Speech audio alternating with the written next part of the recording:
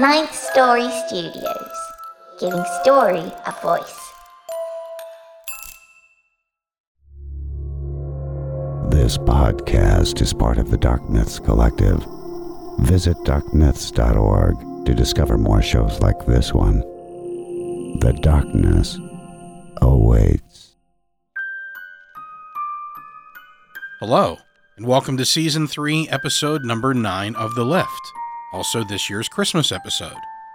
As you may already know, we released a written anthology of all news stories about 2 to 3 times longer than our typical podcast episode, and written by some of your favorite authors from the show. Of course, Victoria is in all of them.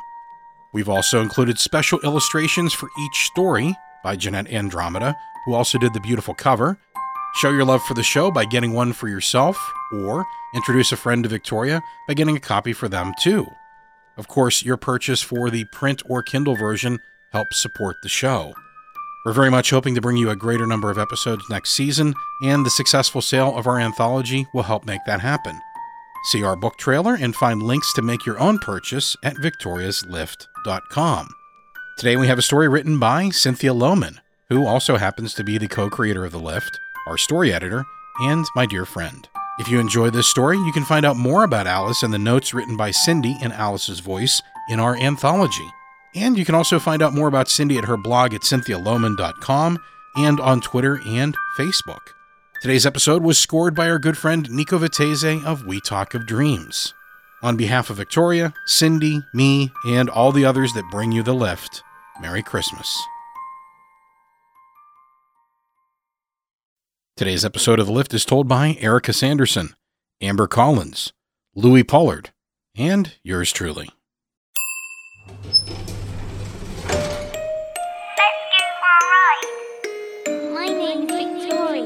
I have lost so much. My name is Victoria.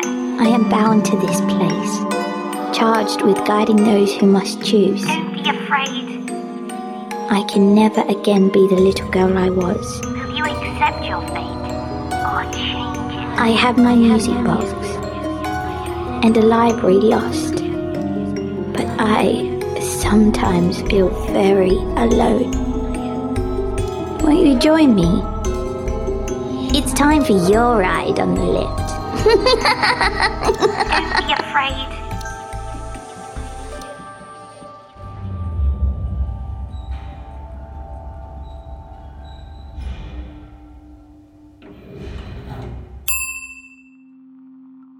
A long dining table full of a dozen mannerless strangers is my reward for good behaviour.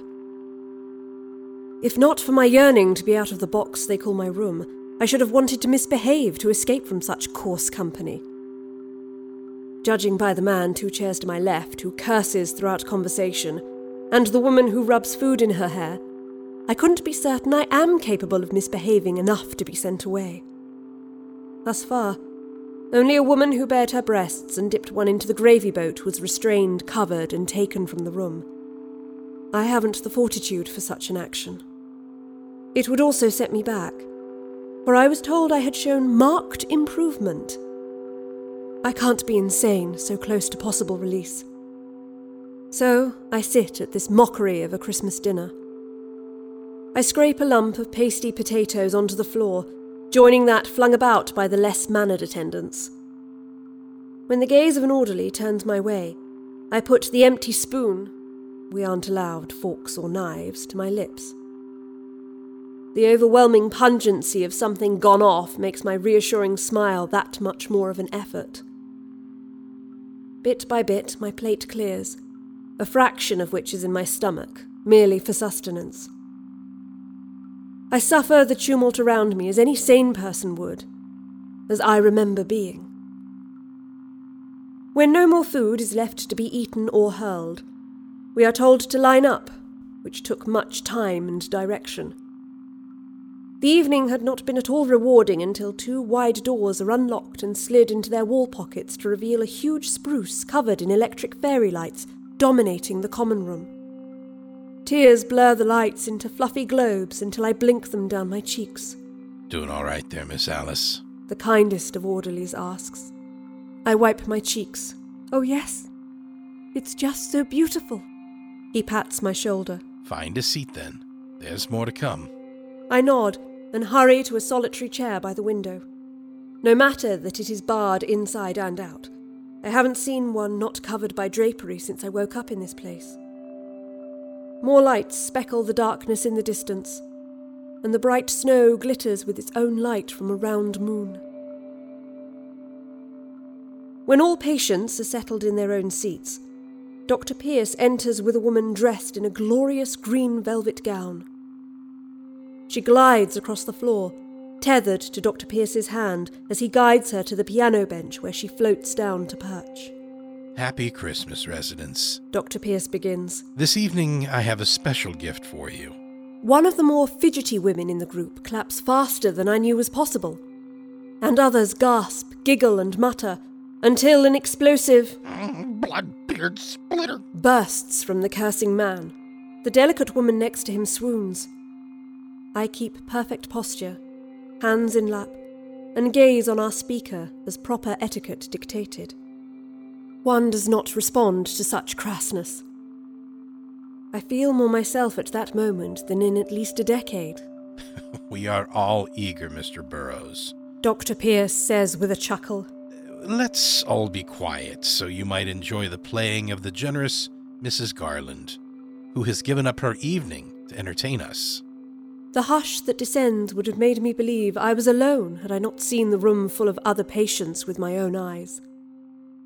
After an acknowledging nod, Mrs. Garland strikes the keys and goes into a grand and complicated piece. Not the common Christmas hymn of my expectation, but something exquisite.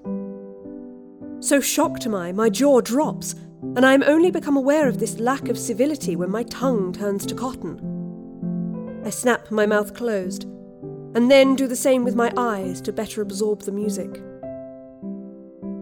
I adore the piano, though I never had the skill for it myself, a trait I unfortunately passed along to my daughter.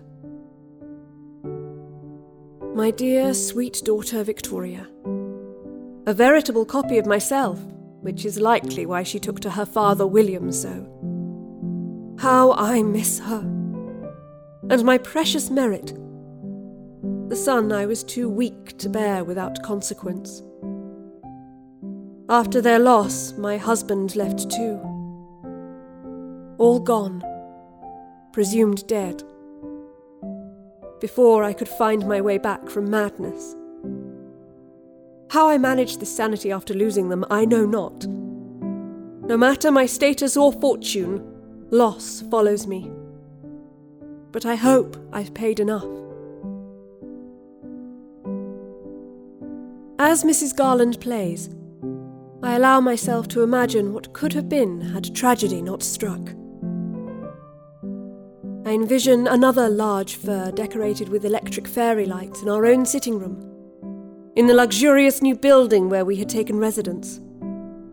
I close my eyes, the better to dream an impossible life. Something brushes my skirt, but I will not let anything intrude on this moment. Mother! My imagined daughter says. Small hands cover my own, folded in my lap. Mother, you're missing it. Her delicate, warm hands are so real, I won't open my eyes. Never before has insanity brought me so delightful a feeling. I cherish it, just as I cherish the piano playing. And I will not betray this slip in progress to the staff, else I have no hope of leaving. Mother! Victoria insists. Open your eyes. I arranged it special for you. I nearly respond. A sure way to keep me committed. But I imagine instead, dear Victoria, I am listening, with every ounce of my being. Come on, Mother. This took a great deal of effort. Are you going to keep your eyes shut the entire time? Her small fingers touch my chin, and her weight presses on my knees as she leans forward. A strong force of will is all that keeps me from revealing my dismay over this realistic hallucination. But it is not even a hallucination, for I have not opened my eyes. Am I falling ill again? You're fine. Please, just see my gift. What harm will it do? But part of me wants to remain in this fantasy where my daughter is alive beside me, while the other part fears I am once again in the grip of madness and will never be free. You can ponder that later. There isn't time for it now. She pats my cheek harder than a child should her mother. You're wasting our time together. When I give in and open my eyes, my gaze is still on the piano across the room, but no one plays it, and the instrument is much finer. The Christmas tree is decorated, but not only with fairy lights. It holds glass ornaments in place of the paper crafts by patients and staff. While the piano is in the same place, the room is furnished as a sitting room. One I know. And to my left, with a proud smile, is my sweet daughter, Victoria. The vision of her golden curls blur in my open eyes as I reach out to touch her precious face. I weep at her peachy skin, her springy soft hair, the solidity of her here before me. She is here! But how? Surely I've gone off again. Not at all, Mother. My darling girl says, and I cup her face in my hands. Her smile widens, and wetness gathers at the rim of her eyes, causing mine to do the same yet again. Oh, you are here, aren't you? I say, and kiss her forehead, then pull her into my arms and sob until the top of her head is good and soaked. I mop up what I can with my kerchief, then wipe my face. How is this happening? How are you here? I look around the room. Or rather, how am I here? I wrap one of her curls around my finger. I don't remember it being so silky. I'm forgetting her already. And it had only been... Are you... I can barely speak the word. Dead? An apparition? She actually laughs. A spark touches my heart, nearly igniting it. She wags a finger at me. Me! Don't get cross, Mother. Is that how you want to spend your Christmas? Of course not. But how can you laugh? I'm your mother. The corners of her mouth drop. It has been a long time for me, Mother. She says in a sombre tone that makes my heart wilt. I'm not dead. A gasp escapes me, and my hand flies to my chest. But then she continues. But I am not alive. Small, unseemly grunts are the only sound I can make as I attempted to process the impossible. The contradiction. A glance from Victoria's face to the now quiet piano, then the Christmas tree with its fairy lights that do not glow as brightly as they had a moment ago. The wallpaper fades, and a corner peels from the wall. Then all returns to its beauty. A clock's ticking grows quiet, then stops. When I gaze at Victoria again, I can see the door through her face, the pattern of old carpet through her legs. Chill creeps into my hand from hers, and I force myself not to pull away. My breath shudders as the green of my daughter's eyes intensifies until the glow touches her eyelashes and cheeks. My heartbeat is the fluttering rhythm of a rabbit, but I cannot flee. Fear and anger bring my voice back as I withdraw my hand from hers. What have you done to my daughter, demon? The light in the apparition's eyes fades back to my Victoria's. But it is not her. I know this now, even as she strokes the back of my hand with her now warm fingers. No! I let out in a gasp and pull away. It's okay, Mother. It is me. And more. What I have become is how we are together now. I want to believe her, but fear is strong. I want to slip back into the cocoon in my mind where I no longer must think, where all progress winks out. Why do you do this when I was getting better? I'm sorry. This isn't at all what I wanted for you. I wasn't able to connect until you weren't lost anymore. Lost. I parrot the word, as it rang so true. You were a different kind of lost. A different kind of broken. How could you know such things? Because... She pauses, as if considering my fitness, while scanning my eyes with a gaze that tickles my brain. Then she looks at her hands, where she holds her music box. It hadn't been there, but now it is. And before I can ask what devilry put it there, she says in a soft voice, When I was broken, I learnt things. What happened to you? Where did you go? Can't we just be together, Mother? It took so much to bring you here. What about Merritt? Why isn't he here? He was with you when... They told me. Her eyes flare as she leans back from me. I just want to know what took you and your brother away from me. I reach to stroke her cheek, but she steps just out of reach. And your father. He went to look for you and never returned. I wring my hands. I got worse then. I was lost. I fight the snippets of painful memory. Dreadful paintings in the halls of my mind. You mustn't go back there. She says, and her hand is on mine as if to anchor me. Or you will lose all you have gained. The tender moment breaks with the rapid thuds of a running child. First distant, then louder, from the hall, behind the closed door. My heart dances in my breast. Merritt! I rush to the door to greet him until a voice, Victoria's, but something more, commands, Stop! I spin towards her. But... You mustn't. Please listen, Mother. I give a nod. You will be allowed a choice, as any other who comes to this place. You speak as if you were in charge.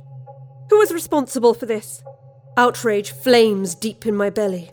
As for responsibility, I cannot answer now. But I can say I am in charge. In a manner. Who would put that on a child? I have a duty to protect. The balance, I guess. Words seem to have escaped her for a moment, and she mutters, It is too much. There is no time to explain all of that now. I must make you understand your situation. Mother, do you remember... She blinks at the floor. Remember what, sweet child? She digs the toe of her Mary Jane shoe into the carpet. Please don't get cross.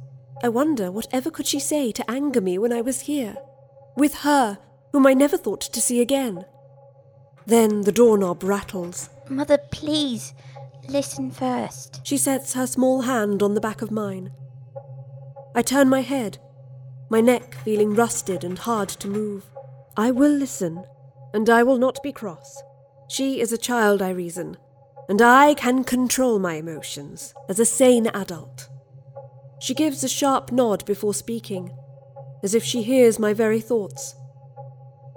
But that is not so sane, is it? Remember how things were with just you and Father? And then me? Your wits never left you then. My lips press together before I know I am doing it. I know where this is going. How she will speak the words I never dared. Be brave, Mother. She reassures me with a squeeze of her hand. You know the madness seeped in when you were carrying your son. I shake my head, though it is true. You were affected. The dark took you. I know that now. The doorknob rattles hard this time, and the lights in the room dim as if shadowed. Mother, Merritt says through the door. I know you're there. Open the door. A moaning whine sounds within me, and Victoria holds my chin in a grip so strong I cannot turn away from her lamplight green eyes. If you go to him, you will once again return to the madness. My breath shudders. He's my son, Victoria. And I am your daughter, your first. He took you from me. You weren't enough, Victoria. The room darkens until all I can see are my daughter's burning acid eyes. How can I return to madness when it is evidenced before me? The fantasy has turned nightmare. You cannot be my daughter. Only a demon would keep me from my son. Familiar with the setting that used to be my home, I reach for the door through the darkness. No, Mother, I am not the demon! But I will not hear it from the foul creature taunting me with my child's countenance.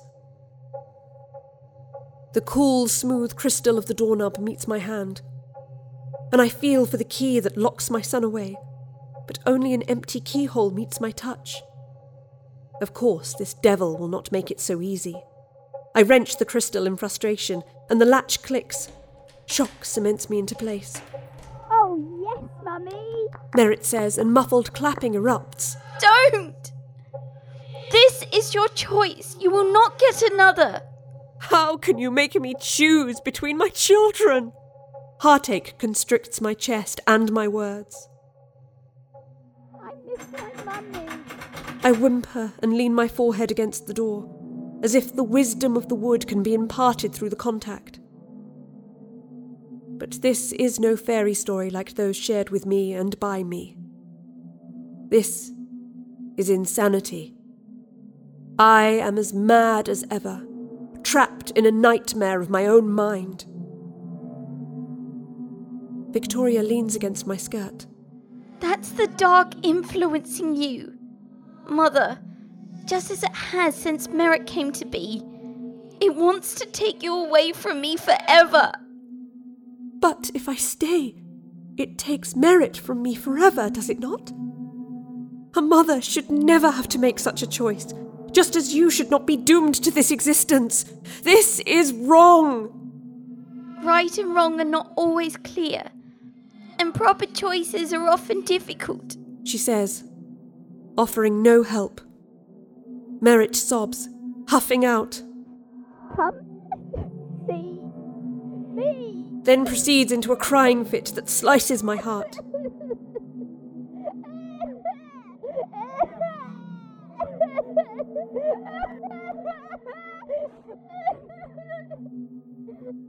What does it matter?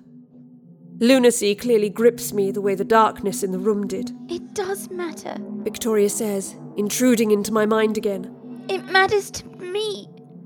I want you to be whole again. For you. Merritt wails. The way is open. It always has been. A choice is yours. I let go of the doorknob, and it springs back to centre with a thrum.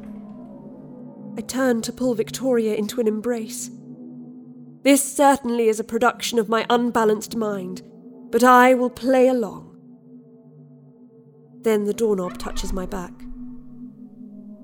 The door has not latched. Merritt's sniffles and shudders are clear now. Mama, he says, as if he is a baby again.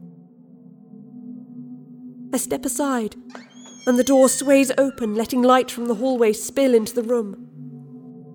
And there is my angel within the glow. I reach to him and bend to receive him, but he only mirrors my gesture. A moment passes in standoff until I can no longer bear it. I straighten and step toward him, but I'm halted as my skirt tightens around my legs. I look back to find Victoria gripping the grey fabric. I'm sorry, Victoria, but he's right there. My dress loosens, and I am free to be with my baby boy again. I sweep him up in my arms and swirl around with a laugh, catching a glimpse of Victoria's tear-streaked face before the door slams shut. After smothering Merritt with kisses, I set him on his feet, take his hand, and try the door. The knob will not turn, even as the faceted edges dig into my skin. The crystal cracks, and a shard slices my palm. I yelp with the pain, but am not deterred, rapping my knuckles on the door. Victoria? Open the door, please. We can all be together now. No answer comes from her, but Merritt pipes up. I'm afraid she was correct, Mother. I squeeze his hand too hard, but he is unfazed. What do you mean? His hand slips from mine, and I spin to him. He holds his palms up to each side, like a merchant's scale. We're too far apart, she and I. He raises and lowers each hand as though balancing invisible weights. Off kilter, you might say. He laughs and points at me. Like you. Before I can stop myself, I swat his pointing hand. You rotten devil! His bottom lip protrudes for a moment, before his tongue parts his lips and extends. Then he laughs again. I turn back to the door and take my hostility out on its solid wood, beating it with a fist. Victoria! I nearly scream. Victoria! Merritt's laugh grows louder. You made your choice, Mother.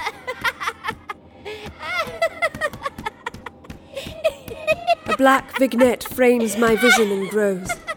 I keep pounding at the door, calling my daughter's name until all fades from view as the dark envelops me, tightening around me. You can't have me! No, I want to go back! I beat the door with both hands, stamping it with the blood from my cut hand. This time, it's Merritt's voice that takes on another tone, but not the way Victoria's had. It carries the blackness itself within it. Of course you will go back. But not to Victoria. That is what you chose. I wrestle against the force binding me, crying and screaming, willing my protestation to take back my decision. Then Merritt pinches me. Me, his own mother. And that pinch brings a darkness that takes my consciousness.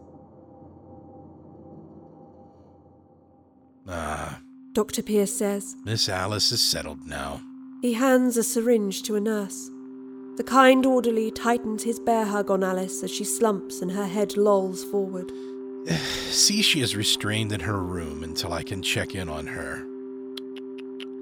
Such a shame. Good thing we hadn't released her after all, yes? Both the orderly and the nurse nod, wearing the same downward turn of mouth. The orderly adjusts his hold on Alice and carries her down the hall, followed by the nurse.